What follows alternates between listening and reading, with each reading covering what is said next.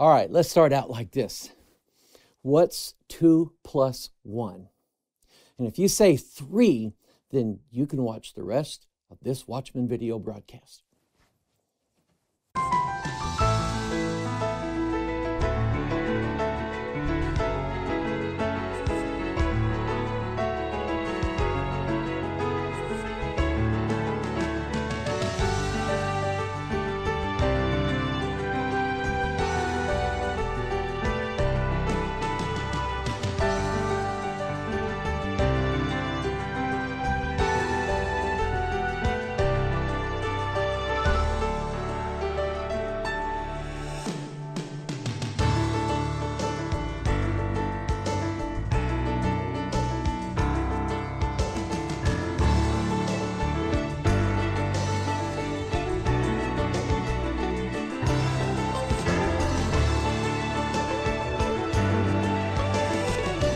Hello, folks. This is Pastor Mike Hoggard coming to you from Watchman Studios with another Watchman video broadcast. We're counting numbers in the Bible, and we've got all the hard ones out of the way. 1 and 2, and 2 was the carryover into this one.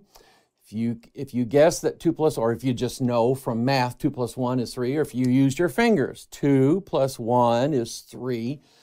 Then the rest of this video should be a breeze for you. We're going to look at the number 3 in the Bible, and we're going to start out. Let's see here. First things first, there's several different meanings, and I haven't really got to the point where I can see how all 3 of them link together. But if we go through our number of meanings so far, the number 1 is for beginnings and first things, and God. God is one. God is always first in our life. Jesus was the firstborn, things like that. Genesis 1, in the beginning. That's where we're going to start today.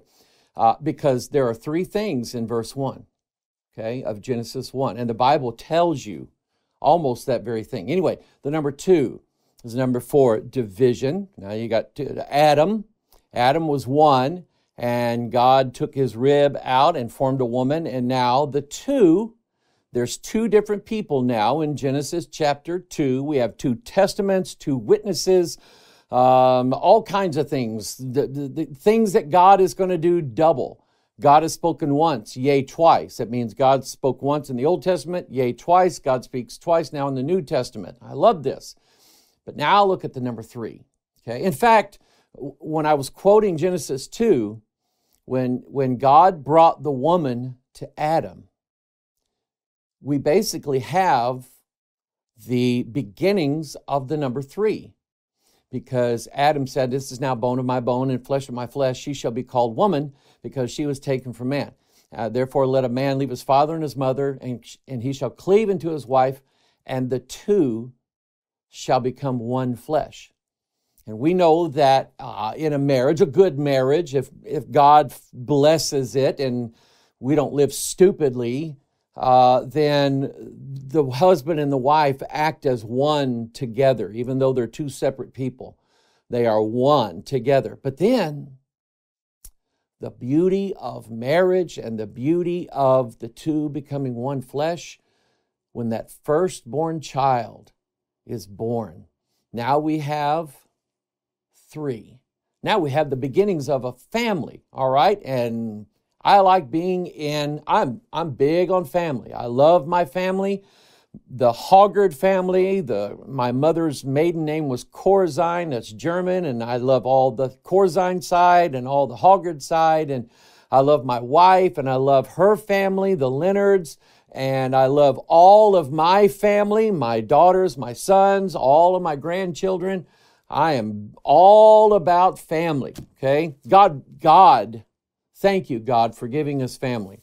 But he starts out the whole creation basically showing that God is 3, and yet he's 1.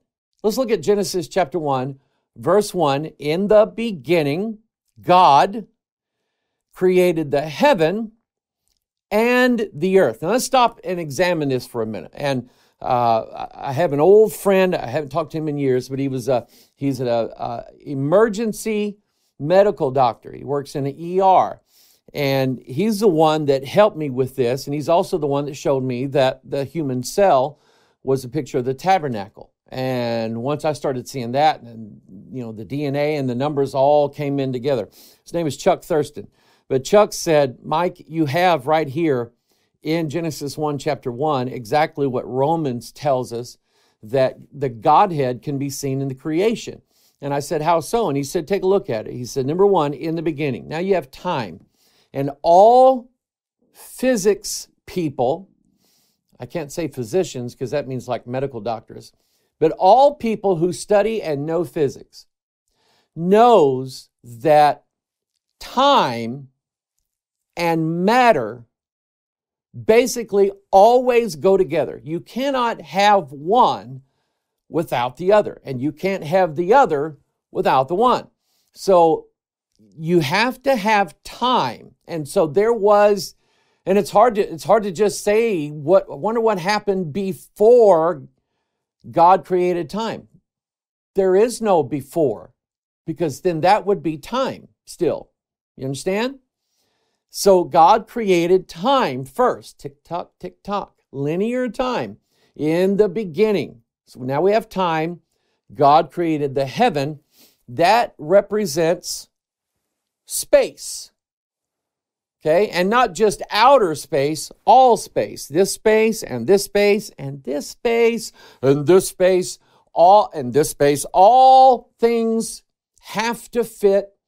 You cannot have matter without some physical location to put it in.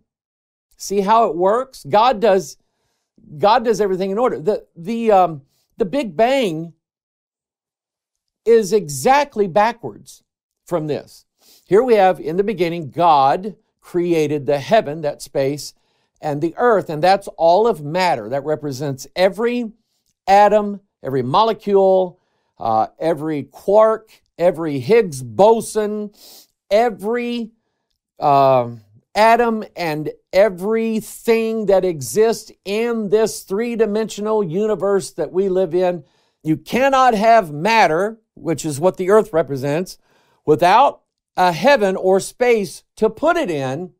And you cannot have either one of those without them being governed by linear time.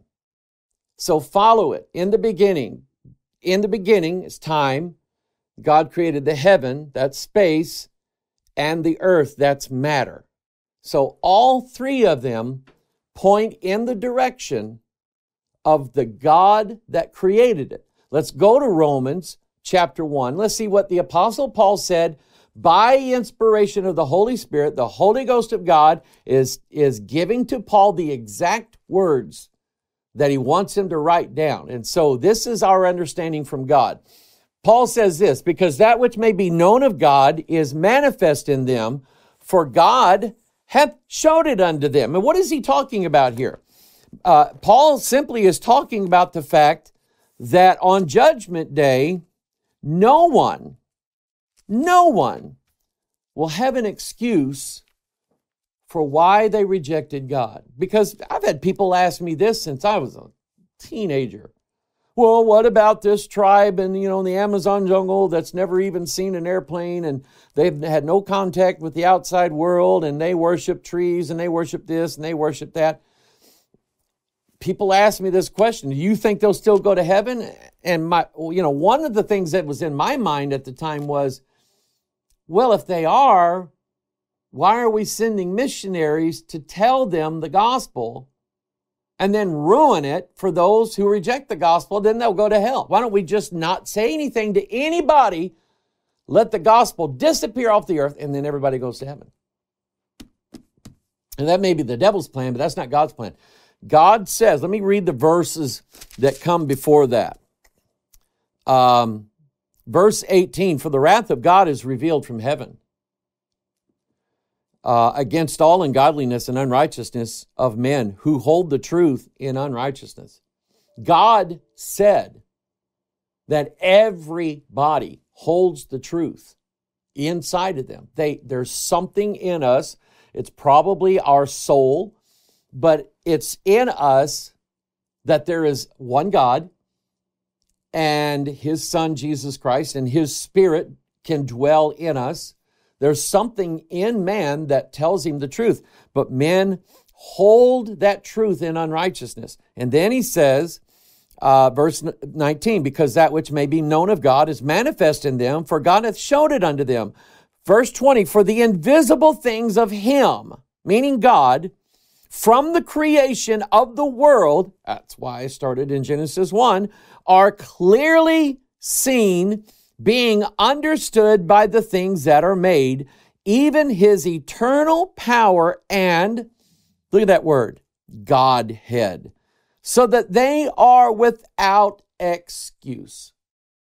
Now, I may not understand exactly how this works in someone who has never, ever, ever listened to the preaching of the gospel or knows anything about man's God or anything like that.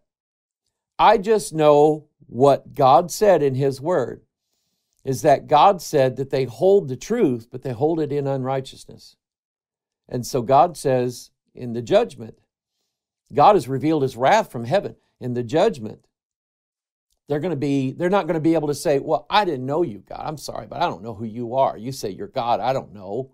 We had gods. They're not going to be able to say anything except, I'm sorry, I'm sorry, I'm sorry. And unfortunately, that's not good enough. That's why it falls upon us to preach the gospel, to try to save men's souls first. Let's try to save men first and let God take care of the rest. Amen? But anyway, so right there, God is showing us that His Godhead, and what is His Godhead? What we commonly call the Trinity. Now, the word Trinity is not anywhere in the Bible. That's a word that men have used to describe the theology of our God being three and yet one. We're going to read a verse that tells us exactly how that works. But for now, he uses the word Godhead. And here's what's really interesting, is that he uses the word Godhead exactly 3 times in the King James Bible. We've already seen Romans 1:20, even His eternal power and Godhead so that they are without excuse. Acts chapter 17, notice this. You'll see a pattern of 3. For as much then as we are the offspring of God, we ought not to think that the Godhead, Father, Son, Holy Ghost, is like unto, let's count these, 1, 2, 3, gold or silver or stone. We ought not think that our Godhead is like unto gold or silver or stone. And then he says graven by art and man's device. That's very similar to what God told the Israelites back in the Old Testament, back when they were in the wilderness. God said, you remember the day that I met you on Mount Sinai and you heard my voice and the trumpet sounding long and the mountain on fire? You remember that day? Did you see my face any? Did you see anything that looked like me up on that mountain? And the answer is no. And God basically said, so then don't carve an image out of stone or wood or overlay it with gold or anything like that and say that it's me because you don't know what I look like. Now, the people who walked with Christ personally for the time that he was in his ministry, some three and a half years, they knew what Christ looked like. They probably remembered it their whole lives. But you and I haven't. So why is it that people think that they can draw a picture and say, that's Jesus? Or that people can carve an image and even, watch this, even put it on a cross and pray to it and say, well, that I'm praying to Jesus because he's right there on the cross. You don't know what he looked like. So you can't say it's God because we haven't seen God. Okay? So he's telling you we ought not think that the Godhead can be graven with art and man's device. That's second place. Third place is Colossians 2:9. For in him, meaning Christ, dwelleth all the fullness of the Godhead bodily. Now I like this because in Christ, who is the express image of God, Jesus said, if you've seen me, you've seen the Father. That's pretty interesting. And again, that's another reason why, if you say that, well, that was God the Father saying to the Israelites that you didn't see me, so you can't carve an image. But we can carve an image of Jesus because we kind of think he looked like this. Jesus said, I look like my Father. We look the same. If you've seen me, you've seen the Father. So the same rule applies. Since we haven't seen Jesus in our time or in any time past up until Christ went into heaven, no one has seen him, so we can't carve an image of him. I'm just throwing this out to all of our Catholic friends and maybe some of our Lutheran friends or anybody else got statues of Jesus. I wouldn't do it. I just wouldn't do it. So here's what I like. In him, Christ, dwelleth all the fullness of the Godhead bodily. Bodily. So in Christ, who was made also, he was made in the image of God and the image of man. When we go back to Genesis chapter 1, and when we see God creating man, have you ever counted that? I've done this a lot, but let's do it. And God said, let us, notice it's plural, make man in our image, that's plural, after our likeness, that's plural. And let them have dominion over the fish of the sea, and over the fowl of the air, and over the cattle, and over all the earth, and over every creeping thing that creepeth upon the earth. So God, watch this now, here's another 3 coming up. For God created man in his own image, that's 1. In the image of God created he him, that's 2.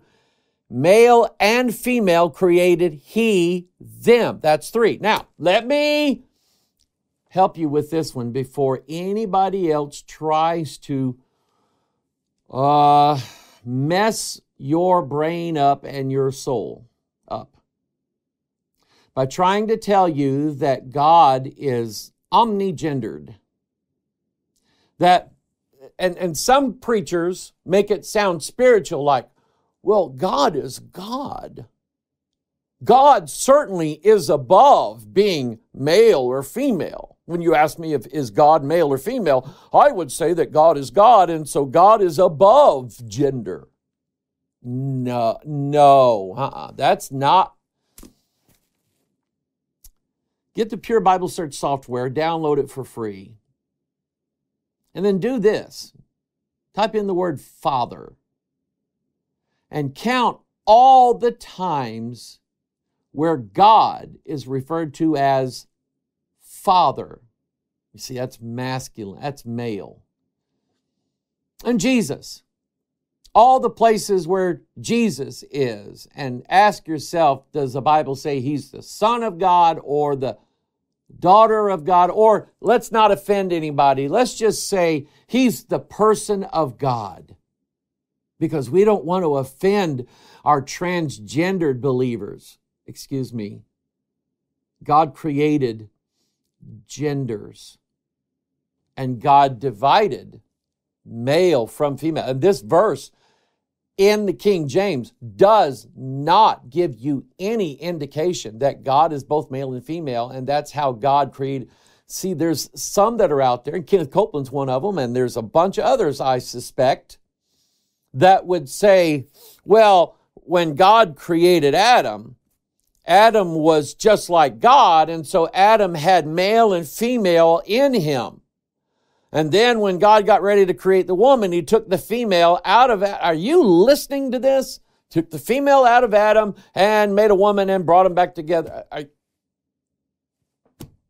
You have just handed the entire transgendered movement the ammunition they needed to destroy who God is, who Christ is, and who we are supposed to be as we are in God's image. Okay? So the King James is right. In fact, let me give you another one just to help you out on this one. Okay? And look at the language here of verse 27. So God created man in His, that's God, His own image. His, masculine. In the image of God created He is masculine, referring to God. Him, referring to Adam. In the image of God created He, man, him, man. Male and female created He, them. Not created they, him. Created He, him. I'm going to get, I told you I was going to help you out with this male and female thing of Adam and Eve and God. And Genesis chapter 5, I think, pretty much settles it. Verse 1, this is the book of the generations of Adam. In the day that God created man, in the likeness of God made He, him. He says it twice now, that Adam is all male. Male and female created He, them. Not created He, him, created He, them. God created a male, and then God created a female. That's what it's saying. And blessed them, and called their name Adam. See, all these supposedly straight people that are going around saying, well, you need to refer to people by the gender they choose, because who's to say who a woman is? Who's to say who a man is? And you should just ask them, tell me what your last name is and where'd you get it from? Because more than likely it's a woman. They probably got a last name from their husband. It's just been the way it's been since Adam. God called their name Adam, Mr. and Mrs.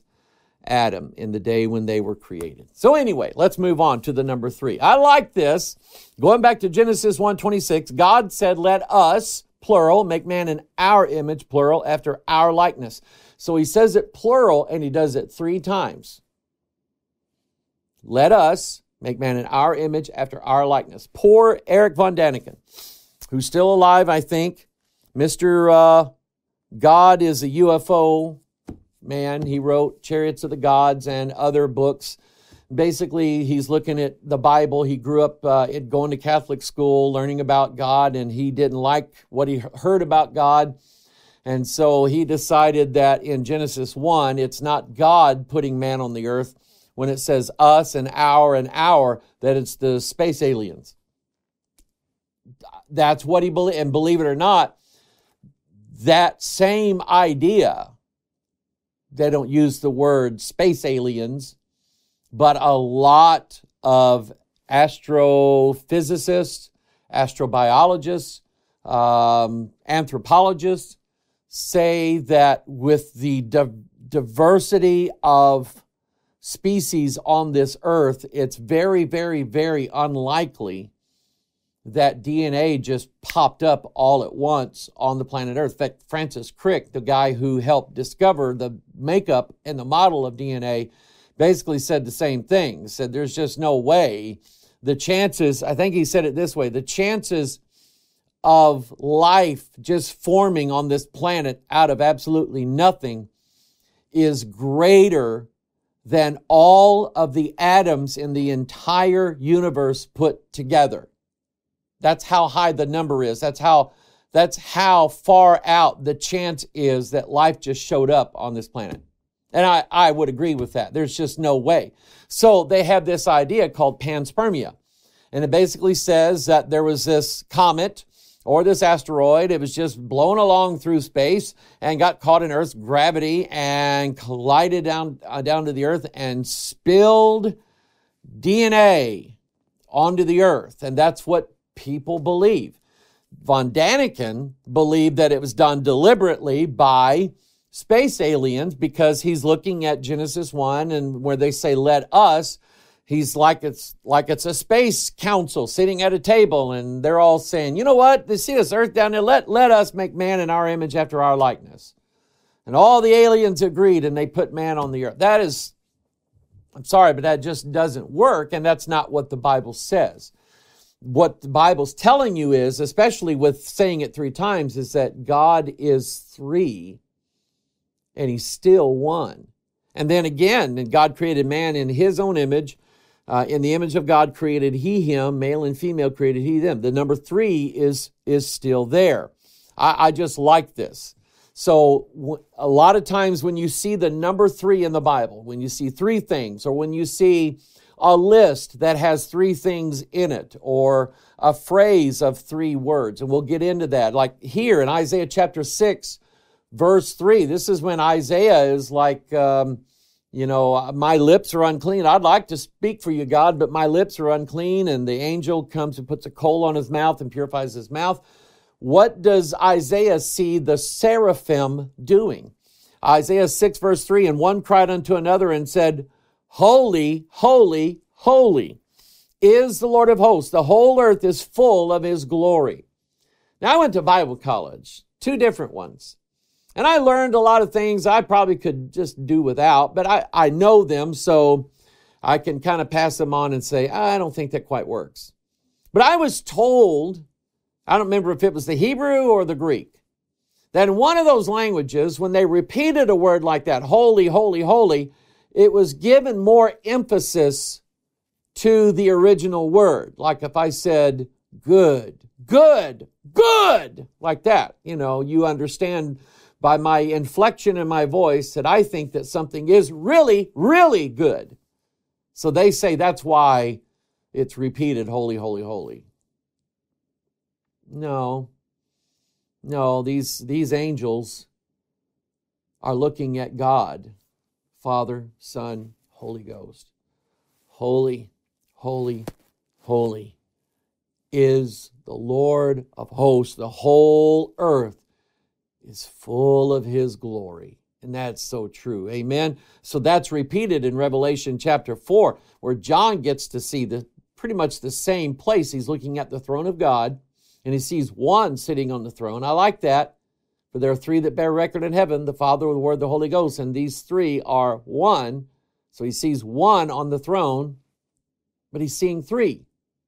So in Revelation 4, verse 8, and the 4 beasts had each of them 6 wings about him, and they were full of eyes within, and they rest not day and night, saying, Holy, holy, holy, Lord God Almighty, which was and is to come. You see the pattern? Number 1, we have holy, thrice holy, 3 times, Father, Son, Holy Ghost. Then we have 2 other phrases to go with that. Each one of those phrases can be divided up into 3s. Holy, holy, holy. Holy to the Father, holy to the Son, holy to the Spirit. He's the Holy Spirit, of course. Lord, God Almighty. 3 separate names for God. He's Lord, He's God, He's the Almighty. But all 3 of them together, Lord God Almighty. That's the second phrase. And the third phrase is, which was and is to come. And I didn't do that with Genesis 1. I neglected to tell you. But I'll go ahead and tell you now. Notice that he says, which was and is to come. Remember what we learned about Genesis 1:1. In the beginning, time, God created the heaven, space, and the earth, matter. And each one of those appear in 3 different forms.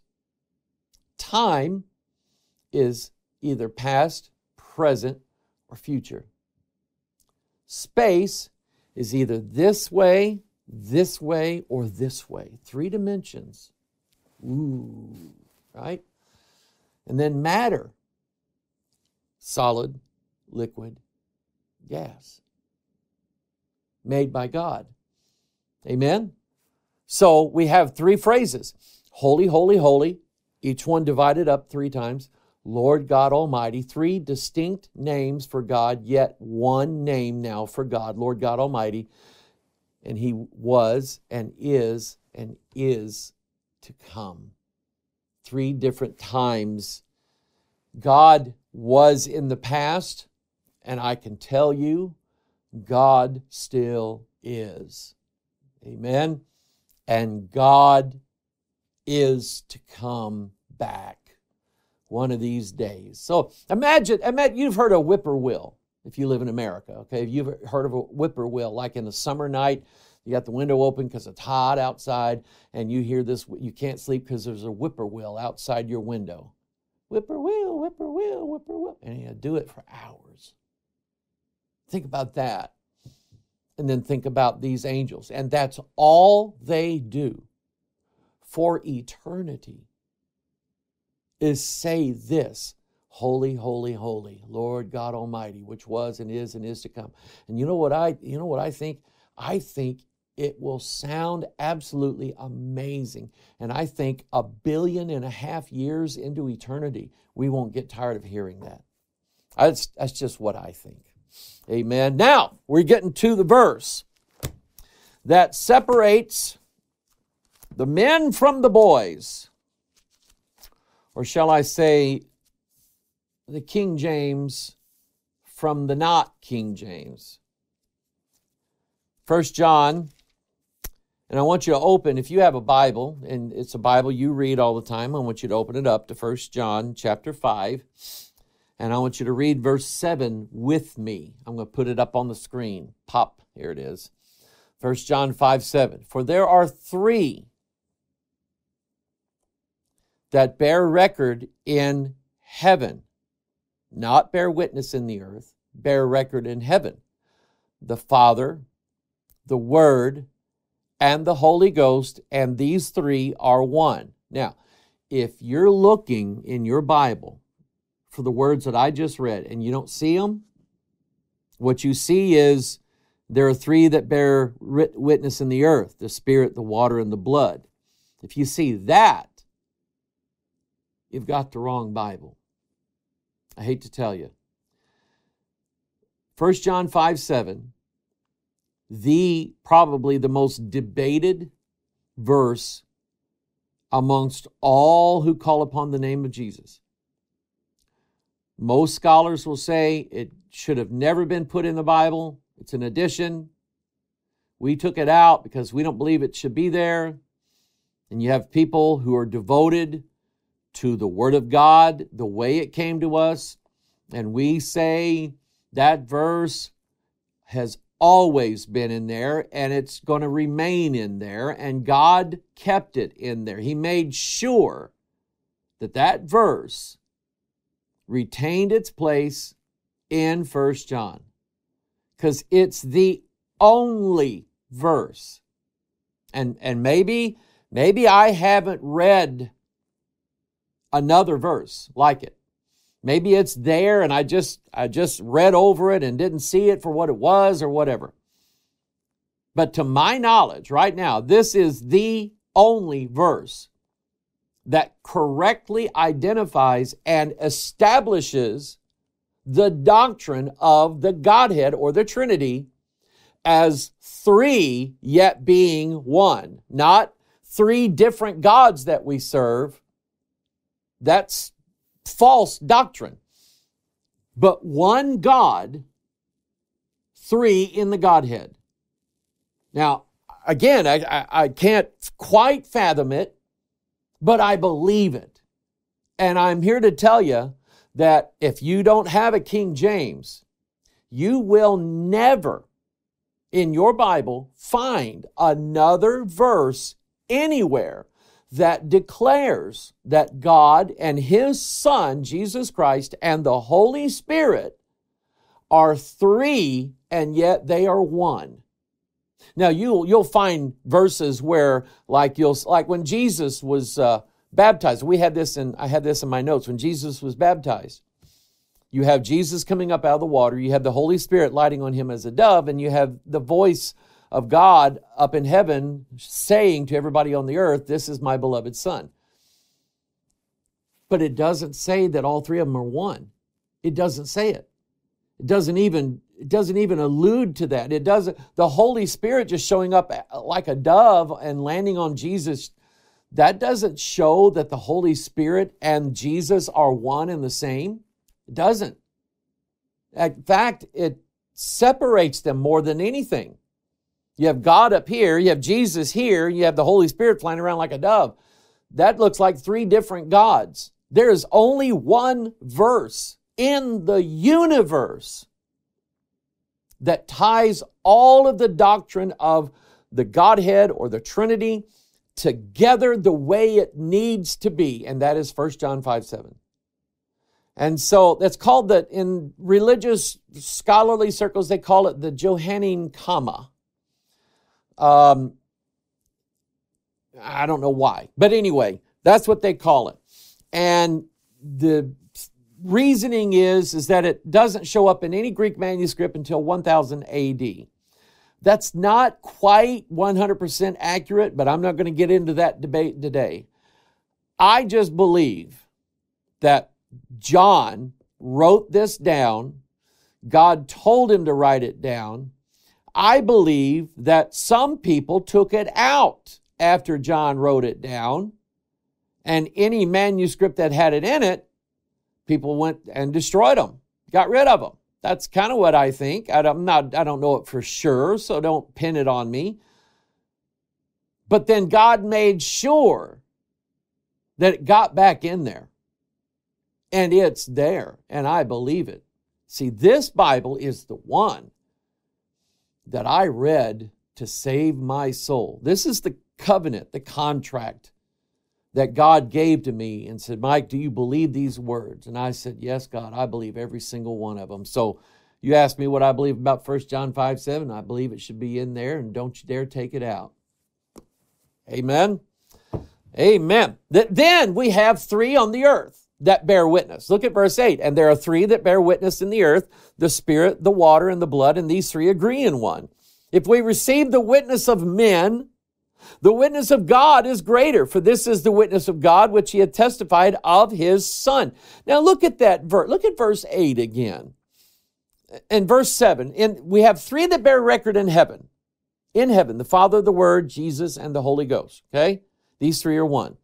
Then on the earth, we have three that bear witness in the earth, the Spirit, the water, and the blood. And it doesn't say that these three are one. These three agree in one. Okay? Oh, water. What's it made of? H2O. 2 parts hydrogen, 1 part oxygen. 1, 2, 3. Hydrogen is number 1 in the periodic table of elements, if you remember that. And why is hydrogen number 1? These three are one. Are you ready? Because hydrogen has 1 electron, 1 neutron, and 1 proton. How many? 1, 2, 3. And these three are one. That's hydrogen. And Jesus said, I and the Father are one. So that's 2 hydrogen atoms. And then the oxygen atom. Oxygen's number 8 on the periodic table. 8 is a number for new beginnings. Oxygen represents air, the Spirit. Beautiful. I love it. Anyway, 3 that bear witness in the earth, the Spirit, the water, and the blood, and these 3 agree in one. Now we have a witness on the earth and we have a witness in heaven. And he said, if we receive the witness of men, the witness of God is greater. Now, if you look at verse 9 basically is giving you a summary of what he just said in verse 7 and verse 8. So, if we receive the witness of men, verse 8, the witness of God, verse 7, is greater, for this is the witness of God which he hath testified of his Son. And these 3 are one. Amen? Oh, look at this. Look at this. Look at this. They're represented in the tabernacle. The Godhead is. See, the Jews, I love Israel. I love the Jews. But they are exactly what God said about them. They're stiff-necked, stubborn, hard-hearted. They have added so many additions to the law of God and the Word of God in the Old Testament that they've made the law void. Jesus said that. And so when it comes to, when they read, verses like Genesis, 1, where God said, let us make man in our image after our likeness. They don't have an answer for that. The fact that God's name in Hebrew, Elohim, the I am, means it's plural. And they don't get it, because Genesis 1 says, in the beginning, Bereshith, Elohim created the heaven and the earth. Now, if you write that literally the way it says it, in the beginning, the gods created the heaven and the earth. Well, that's not what we believe. And that's not true according to the rest of the Bible. So it must be, yes, it's Elohim in Hebrew, but it's singular in English. And they have a problem with this. They can't handle it. They say, God's not three, God's one. But look at the tabernacle.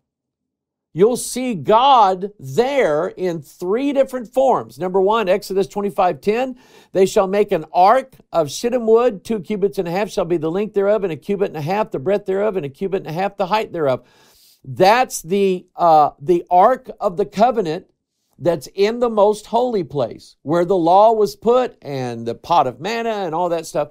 Exodus 25:23, and thou shalt make a table of shittim wood.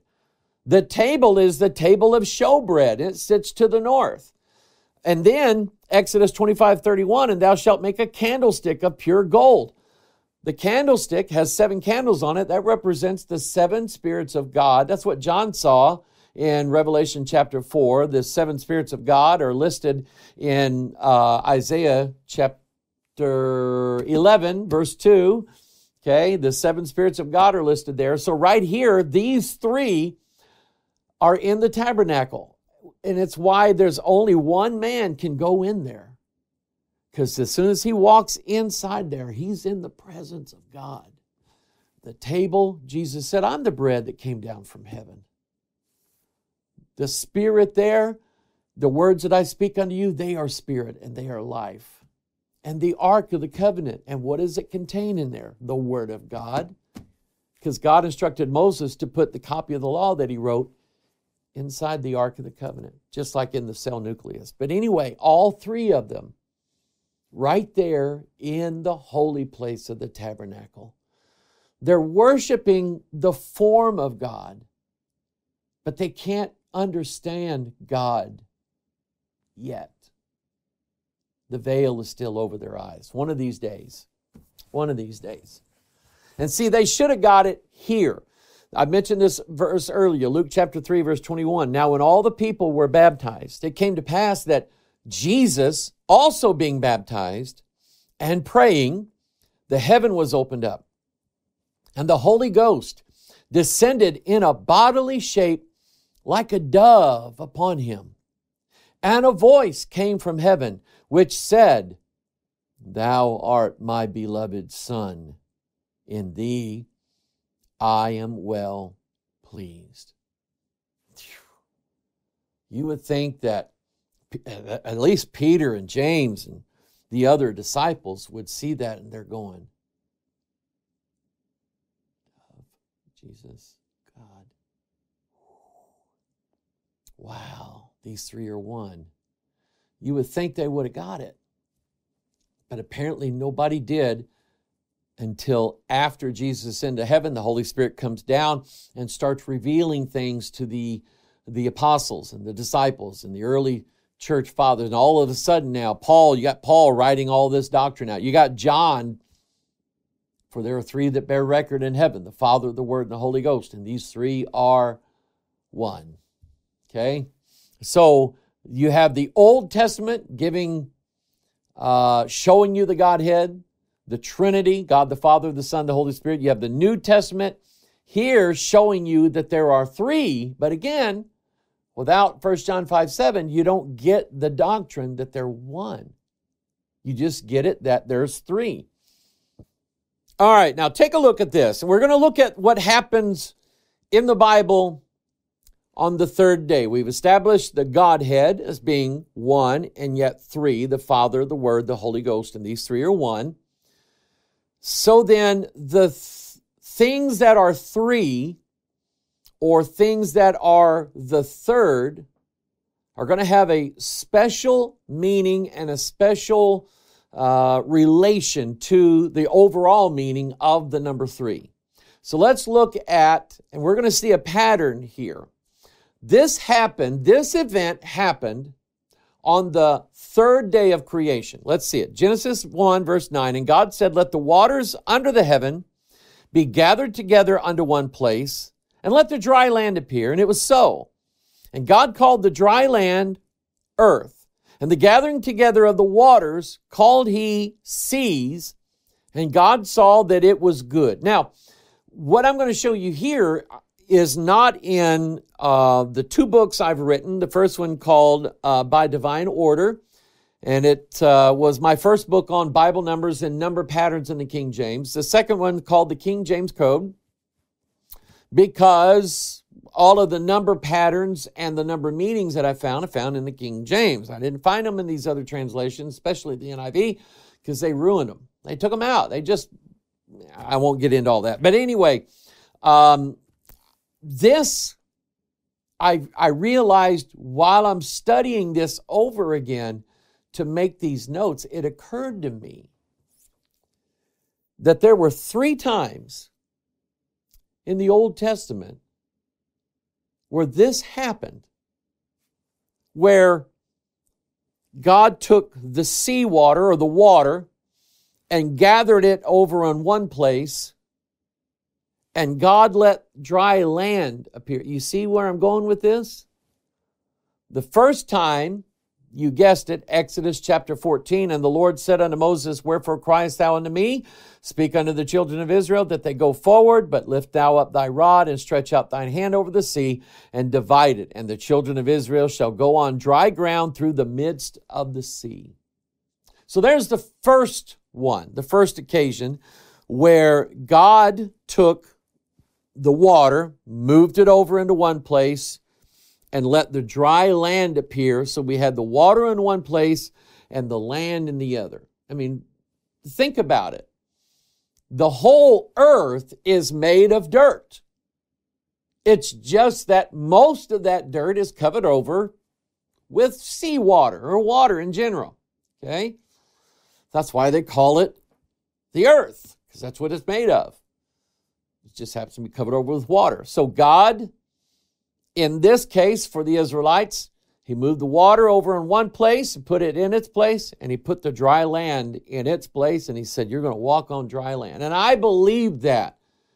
I heard this thing in Bible college, and I don't think the professor was teaching it like he believed it. He was just giving this idea that some theologian somewhere said that there's a place along the Red Sea where when the certain tide is right, the water level is just a few inches high, and the Israelites walked across there and made that their crossing of the Red Sea. They just, maybe added to the story, made it sound like God did some miracle. Well, you see, that in itself has got to be a miracle, because once Israel walked across, what you say, on like 4 or 5 inches of water, how did Pharaoh drown in 4 inches of water?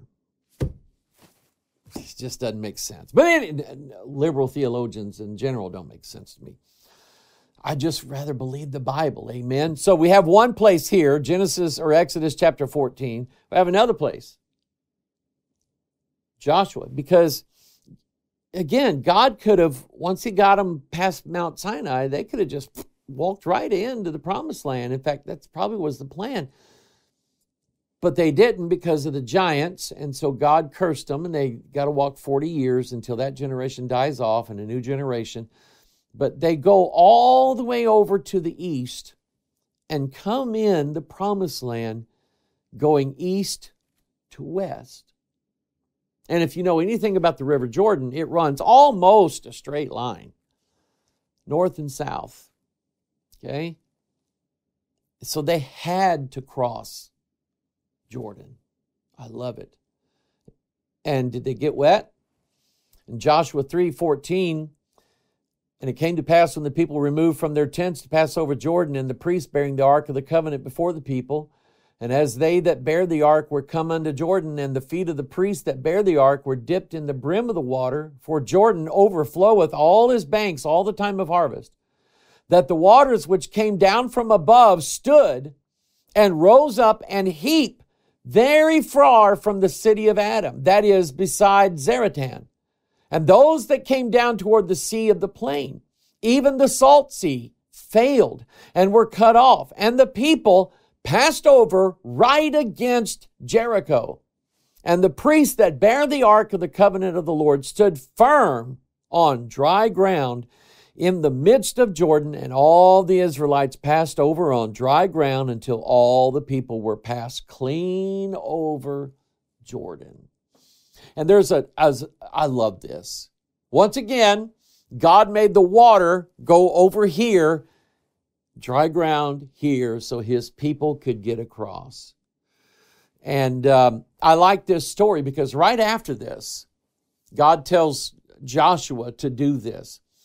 Joshua he picks one guy, an elder, from each of the 12 tribes.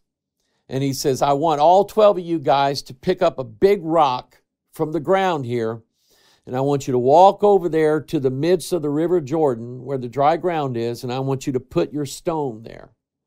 And then, when you do that, I want you to get a stone that was underneath the river Jordan, pick it up, bring it over here on dry ground, and set it down into like a heap.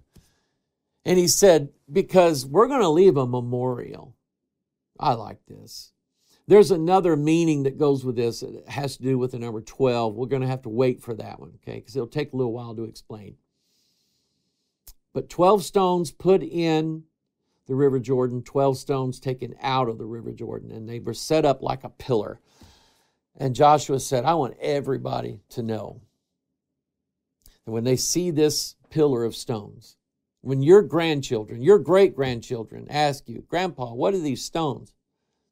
Son, we walked across on dry ground. Those stones were at the bottom of the Jordan River.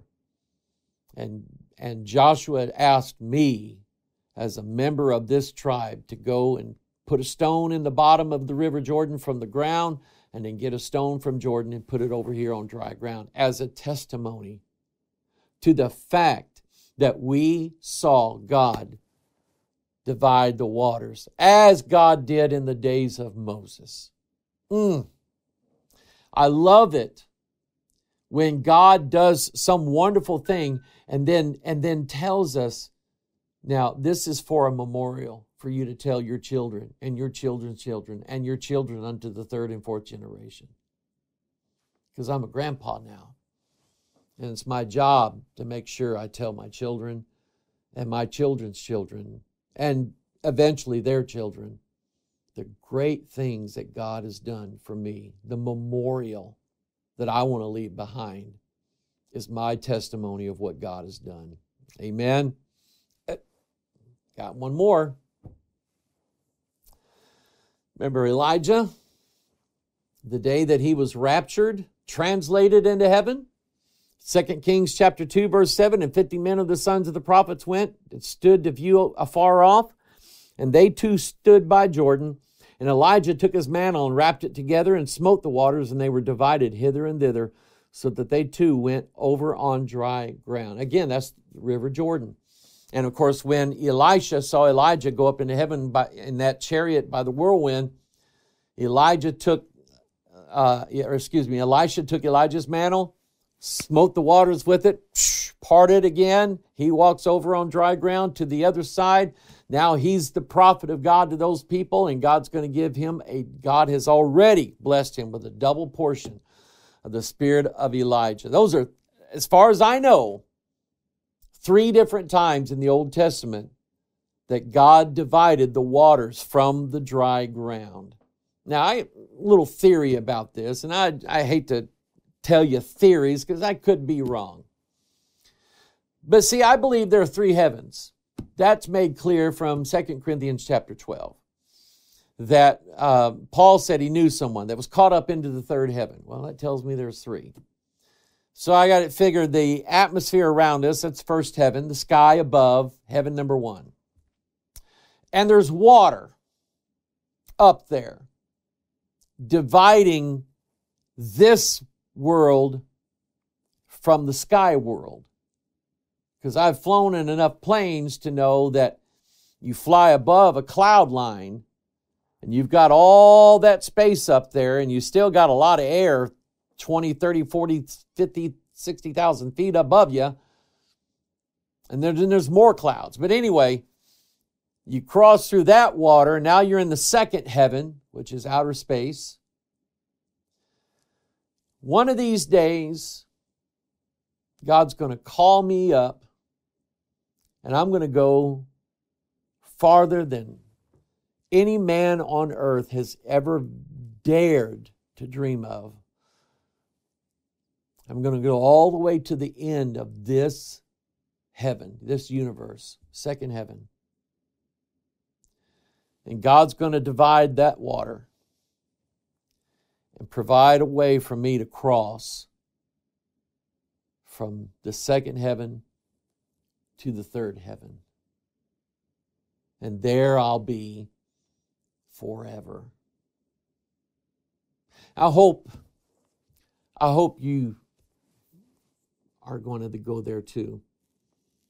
I hope that in anything that I do and say, no matter how far out it may sound or how wacky or whatever, I hope and pray that something I say is a blessing to you, and something that I read out of God's Word all of a sudden just hits you because it's something that has been on your heart, or it's a question that you've had and God answered it through me somehow.